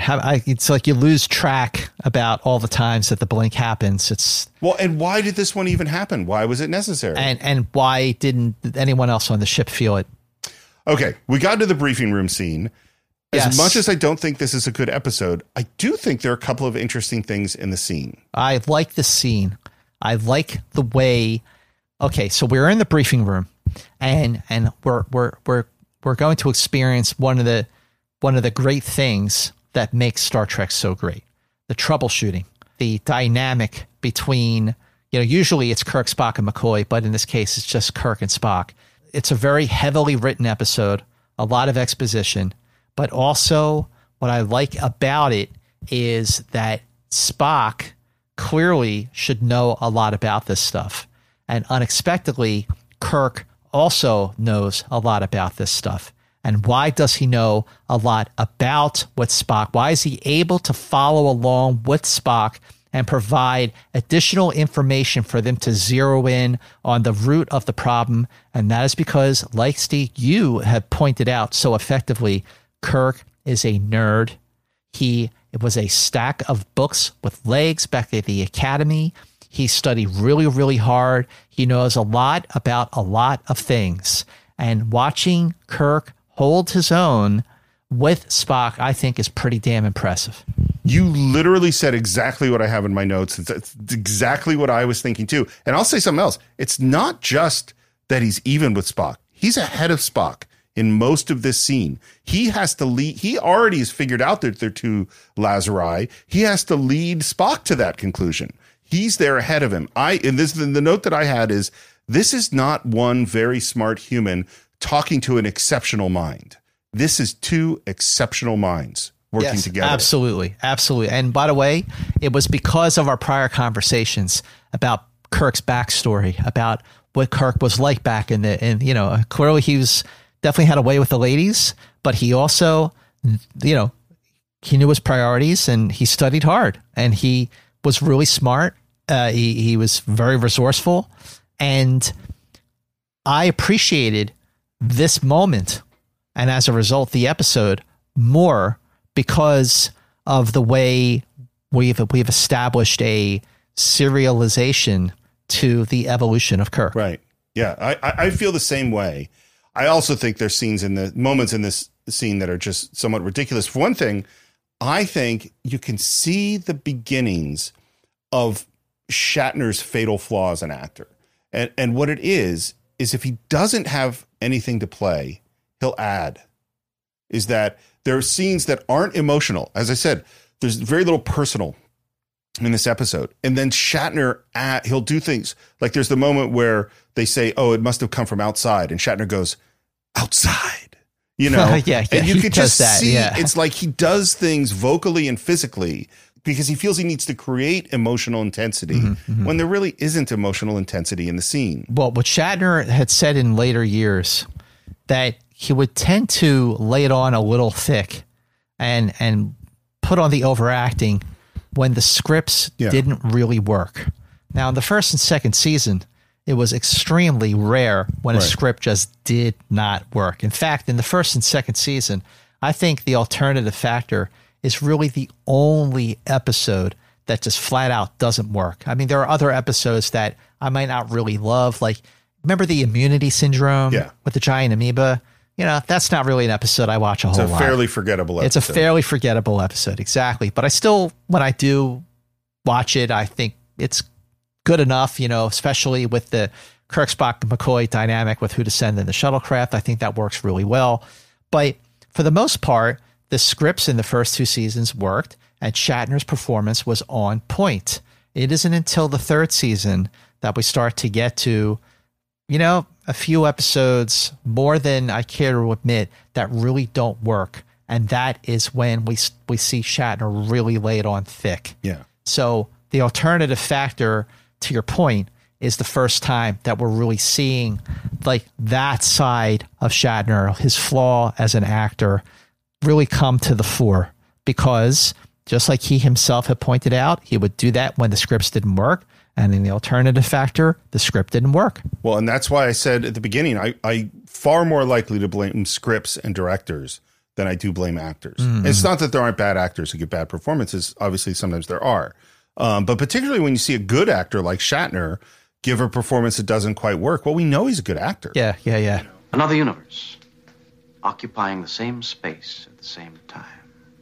The possible existence of a parallel universe has been scientifically conceded, Captain. It's so interesting that this idea that we're going to get to, that there are two Lazari, Kirk leads Spock to that idea because he's so far ahead of him. He says, all right, what would happen if another universe, say a minus universe, came into contact with a positive universe? such as ours? Unquestionably, a warp. A distortion of physical laws on an immense scale. Which is what we've been experiencing. The point where they come into contact. Couldn't that be described as a whole? Indeed. Early on, Commodore Barstow said there's an invasion. And now, 3 acts later, we have figured out that there's this corridor. There has been no evidence of a large-scale invasion. But a small-scale invasion, Mr. Spock. That's using a thing that made no sense as confirmation later on based on things that Commodore Barstow didn't know anything about. There's no reason for Commodore Barstow to say that it was an invasion in the first place. Therefore, them saying, this proves that what is going on because that's the invasion that Commodore Barstow was talking about. This makes no sense. That's a really good point. Yeah. Yeah. Mm-hmm. But, that's what they do. Mm-hmm. But we do agree that there are 2 of them and that one of them is crazy. And then we get to this moment. He must be stopped, held, destroyed if necessary. I don't follow you. 2 parallel universes. Project this. I love that he uses the word project this. You know why? Why? Because Kirk is just as smart as him. Project this means I want you to create a mental model of the physics in your mind. That's what Spock is telling Kirk to do. When 2 identical particles of matter and antimatter meet. Like Lazarus. Identical. Like both Lazarus. Only one is matter and the other antimatter. If they meet. And then Spock says, Annihilation, Jim. Total, complete, absolute annihilation. Of everything that exists. Everywhere. That's pretty fierce. Pretty big stuff. Yeah. I think what they're saying, because you brought up before, how can the antimatter Lazarus walk around in our universe without everything being destroyed? I think what they're saying is that it's because their entire bodies are 100% identical. It's only if you touch something that's absolutely identical that you destroy the universe. Oh, I see. So I don't think that makes sense, but I think that's what they're saying. Well, because, the matter Kirk goes into the antimatter universe and he's fine. But like if the 2 Lazarus... If the Lazari, I'm going to start using that. It's odd of you to say that. If the Lazari come together in one universe, that's when all bets are off. Yes. I don't think that makes sense because what we should be talking about is atoms, not humans. You know what I mean? Right. It's like, it's, and by the way, there is such a thing as antimatter. They can create it in, in a linear accelerator. And it's basic. I believe what it is that basic matter is a positively charged proton surrounded by a negatively charged electron in an atom. And I believe antimatter is a negatively charged proton or a negatron with a positively charged thing flying around it. I believe that's what it is. But I'm sure we have listeners who are real physicists who could probably Yes, if you're listening and you can explain this, head to our Facebook page, Enterprise Incidents, and tell us something we don't know but need to know. Yeah.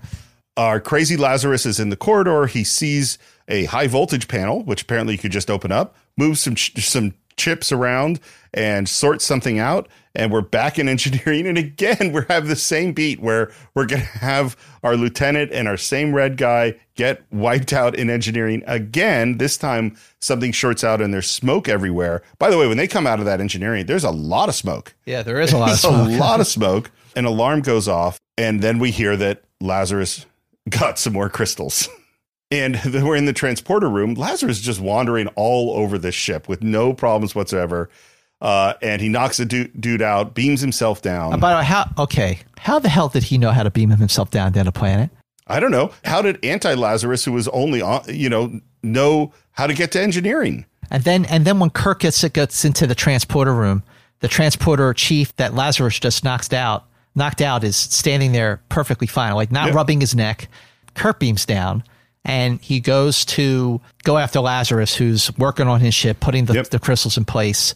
And Lazarus is not prepared for Kirk to approach him. And when Kirk does approach him while he's in his ship, Kirk disappears and Lazarus screams, "No!" And that brings us to the end of Act 3. By the way, no, the screamed no is one of those things that should be outlawed from all film going forward. Except if it's a comedy, then you can do it to make fun of it. But other than that, please don't do it. I mean, no more no, like Darth Vader in Revenge of the Sith. No, we're done. Yeah, that's all terrible.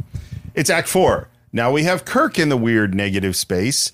And then we're back on the planet. I think we're in Vasquez Rocks. It's golden hour. It's a beautiful shot. Yeah. And then the reverse of it, of the ship, we're on a set. And there is Antimatter Lazarus. Stage 10 on the Desilu lot. Oh, right. stage 10. Good to know. And I actually think he's good in this scene. Yeah, I do too. This Lazarus is very different Yeah. from the crazy Lazarus. I thought Robert Brown's performance in the scene was right on point, because for the rest of the episode, as they're switching back and forth, it's very confusing who's who, and even a little bandage on the forehead doesn't do enough to differentiate between the two of them. But here he's right on point. Well, and this is the thing. Here's a good technique for a screenwriter or a writer in general who's writing fiction is imagine yourself as the character in the situation and ask yourself, what would I do? Think about what does the character want? Think about what they know. Think about what kind of person they are, and then try to predict their behavior. Antimatter Lazarus's behavior up to this point has made no sense. Like, he wakes, because we have to think, like, what does he know? He's wrestling with this Lazarus in a weird corridor, and then he's suddenly on the Enterprise. Does he know it? He hasn't spoken to anybody in the Enterprise. He doesn't know anything about the Enterprise. Like, if he's as sane and rational as we see here, why doesn't he go to Captain Kirk and say, hey, I need your help. I need your help. There's two of me. There's this other guy. He's crazy. I know you've met him probably, and we got it. He's trying to destroy our universes, and this is how. Completely agree with you. That would have saved a lot of time and energy. Instead of stealing some dilithium crystals. But they have a perfectly rational conversation. By the way, I like the moment Kirk's like, so this is a parallel universe? And Lazarus says, of course. Antimatter. Here, yes. Nobody would call their own universe antimatter. It's like, no, this is matter. You guys are the antimatter. But that's a very good point. That's a very quick point. And by the way, I think at some point Lazarus says it's hard to explain. Yeah. And I just went, amen to that. Yeah. And we get some more exposition that he has a plan. This is, that he knows that this other crazy Lazarus is trying to destroy the universe and that he's nuts. And that even though he knows that us meeting in one of our universes will destroy everything, he doesn't care because he's crazy. But Anti-Lazarus says, But I think if we hurry and you will help me, he can yet still be stopped. and basically we say, like, you coming through probably drained his dilithium crystals. It can take him about 10 minutes. If we can trap him in that corridor before he makes it to this side, then we could save both universes and we could seal off the corridor and we'll all be cool. And Kirk goes, but you can't hold him there. Can't I, Captain?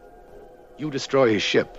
If I destroy his ship, won't yours also be destroyed? It will. Again, these are the rules of the... So, like, let's think of it this way. Is that, let's say we're in our matter universe and my house burns down.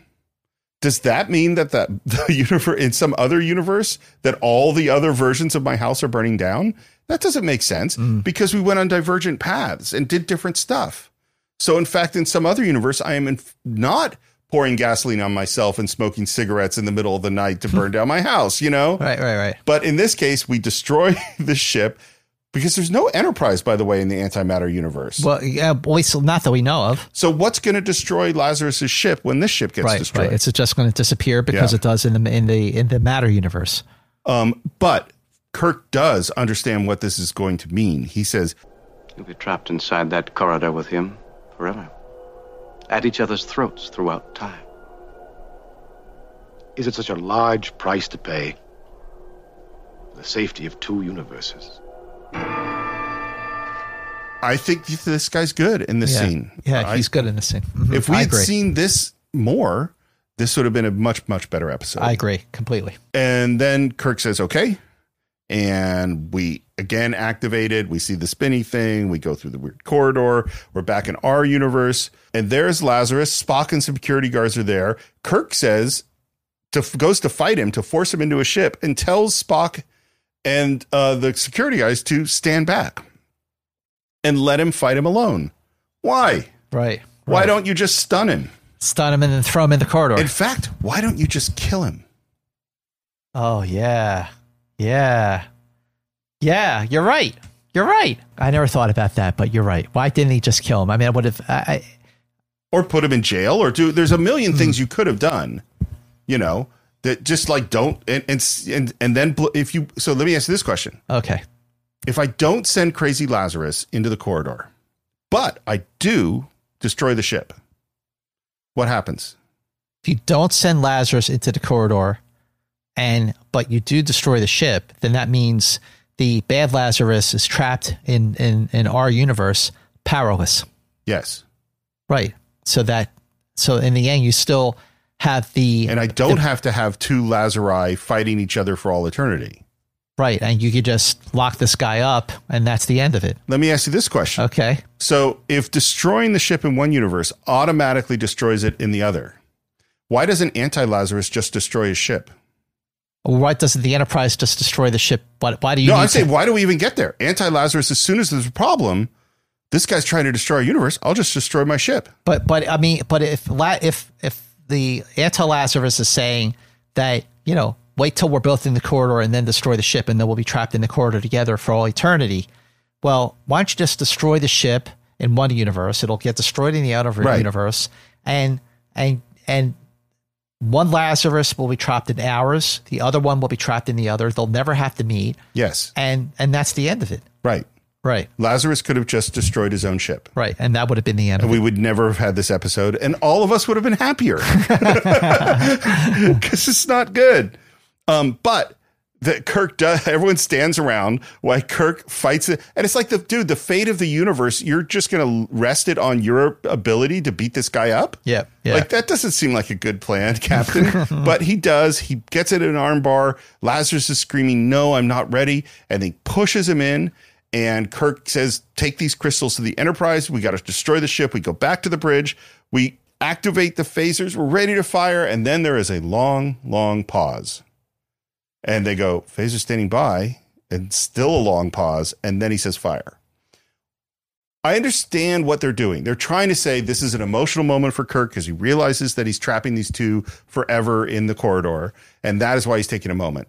I don't think that makes sense. It's the fate of the universe, dude. Like, he would get on board and say fire. Right. Absolutely. Yeah, you're right. He regret it later and feel about it later. So they fire, and the Lazarus ship disappears, and the two Lazaruses are trapped in the corridor for all eternity. And that's it. Everything's all right. But what of Lazarus? But what of Lazarus, indeed? So I'll tell you one thing. But what of Lazarus? Trapped for all eternity with a madman at your throat. That freaked me out. Like, that upset. It's not as upsetting as I Want to Stay from Charlie X. Right. But it's a similar sort of thing of like that idea. Wow, eternity, thousands of millennia in a constant battle with a madman. That upsets me. Yeah. It's a downbeat ending for sure.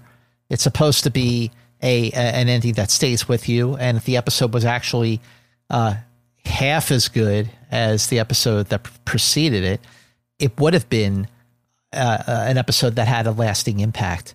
And it actually is striking to go from shooting Arena, where an episode where everything worked, to shooting an episode like The Alternative Factor, where most of it did not work. The contrast between Arena to The Alternative Factor to the rebound that they do in the next episode, which is Tomorrow Was Yesterday. It's just so striking just how like glaring The Alternative Factor is, and just the levels that it just is such a failure of an episode. I know I've been ripping this episode to pieces, and I think it deserves all this criticism, but I also want to cut the makers of Star Trek some slack. Because, first of all, anyone who thinks it's easy to produce an entire season of hour-long episodes of television is crazy. Absolutely, especially a show like this. This is really, really hard. And then you add to it, what I've learned is that there were network notes that made a radical transformation in the script right before you went to shoot. Then you have, and that was forced on them by the networks. That other script might have been really good. We don't know. Then you have a good actor leave the day before you're supposed to shoot it. You know, like, that's a lot of pressure, and you are scrambling to just make your day. Right. And so it's actually more surprising how good the batting average of Star Trek is up to this point than it is that this is not a great episode. Well, the ultimate sacrifice that Anti-Lazarus makes, you're right. As flawed as the episode is, it is a moment that does stay with you a little, but it still does stay with you, and it is a profound moment on which the episode closes out. But what of Lazarus? Well, what of John Drew Barrymore? What was the fallout of his decision to just walk away from Star Trek? Well, Herb Solow, who was the executive in charge of production at Desilu, appealed to Bernie Weitzman, who was the VP, the vice president of business affairs at Desilu, insisting that they go after John Drew Barrymore for damages. Like, he was not going to let this guy off the hook. So Desilu filed a complaint with SAG, the Screen Actors Guild, and a hearing took place on January 4th, 1967. That's right. John Drew Barrymore was court-martialed over his decision to leave Star Trek. So present on the Star Trek side were Joe D'Agosta, who was the casting director, Bob Justman, Herb Solow, and Weitzman, Bernie Weitzman, the VP of Business Affairs at Desilu. And the hearing was presided over by Carl Malden, who was the president of SAG, the Screen Actors Guild, best known from Streets of San Francisco. The trial board for Barrymore was Charlton Heston, Jeanette Nolan, and check this out, Ricardo Montalban. Wow. Ricardo Montalban was on the trial board to try John Drew Barrymore. Before you tell me what happened, based on who you said is on this board, and Carl Malden, all those people are working actors. Even Heston. Heston was a guy, as far as I know, he showed up and did the job. He was very much a practical, this is a craft, I have to, like a very responsible actor as far as I know. Carl Malden is an incredible supporting actor in all sorts of things. He always was a guy who showed up and did the job. Montalban, same thing. He's a longtime actor who did all sorts of gigs before Space Seed and after Space Seed. My guess is they found against John Drew Barrymore. Well, you are correct. John Drew Barrymore was found guilty of conduct unbecoming a member, and he was fined $1,500, and his SAG card was suspended for 6 months. He could not work for 6 months. So they went after him, and they made an example of him. And Ricardo Montalban, who would show up in just a few episodes to play Khan in Space Seed. So those were the consequences of Barrymore walking away from Star Trek while his episode was being filmed. And in terms of the people who worked on the episode, Gerd Oswald, who directed the episode, said, and I quote, "The script was so complicated, it was even hard to interpret for some of us deeply involved with it." Now, by contrast, Dorothy Fontana, who was becoming a screenwriter in her own, and she would soon write This Side of Paradise, she said the script wasn't that bad. It was kind of a mishmash. It didn't help that the actor was being thrown into a difficult situation. That actor, Robert Brown, said this, "I was living a nightmare because I was playing catch-up. I was being pushed and chased every day.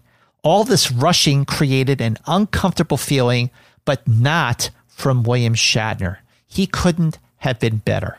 Apparently, if I hadn't taken the role," and this is interesting, "they were going to scrap the episode and start filming another one right away." Wow. That is interesting. Yeah. And it might have given them time to rewrite this thing and actually have a better episode. Yeah. If Robert Brown had not, signed on, or if they couldn't find a replacement for Barrymore and they had to scrap the episode, they would have gone right into the next episode, which we're going to talk about in the next Enterprise Incidents, which is Tomorrow Was Yesterday. But in the end, I mean, good Lord, after this conversation, do you have any changed feelings at all about the alternative factor? So I have gained a whole bunch of feelings I never had about the alternative factor because I never cared to put in much thought to it until doing this show. I think for me, look, this is a bad episode of television. It's a bad episode of Star Trek as far as I'm concerned, but I think they're really great lessons here. The first is, and this is for people who are thinking about making shows or telling stories, make it personal. is that there's the famous quote from, and very disturbing quote from Joseph Stalin of, one death is a tragedy, a million deaths is a statistic. Is that we think if I magnify the stakes, the universe is in peril, it will magnify the tension. In fact, that's not true. There are episodes of Star Trek where we're trying to save one life that are far more tense than this, where the universe is at stake. It's not the stakes. It's how is the thing personal. The second thing is think through your characters and what they want. And their actions should reflect who they are and what they want. Throughout this entire episode, both Lazari are not acting in ways that make sense, and Kirk is not acting in ways that make sense. Correct. Yeah, I think that's the thing that I really noticed, especially with regards to just letting Lazarus walk around the ship. Like, Kirk is not acting in character at all. And the other thing I'll say is, like, look, there have been all sorts of things already in Star Trek where, like, that doesn't quite hold together, whether it's a sciencey thing or an engineering thing, or, you know, like, there's things, but we forgive them because so much of the other stuff is really good. Yep. There is a point where if you have two things that don't quite make sense, you can get away with it. If you have 20 things, you can't. Yeah. Like, there's just too many things that when you think about them make no sense at all. Right. So it's like, those are the big lessons for me. But I'm going to go back to the first one.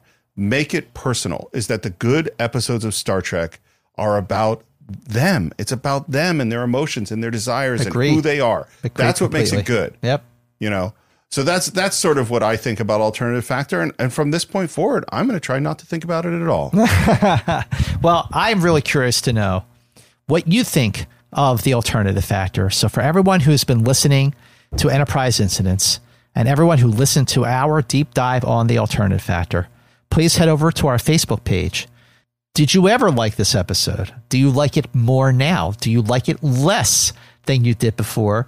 Or do you think that this episode just gets a bad rap? We would love to know.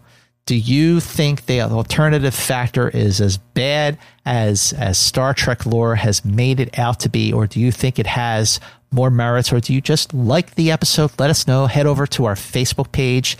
Check us out. And make sure, if you're listening to our podcast on Apple Podcasts, please review Enterprise Incidents. Let us know what you think.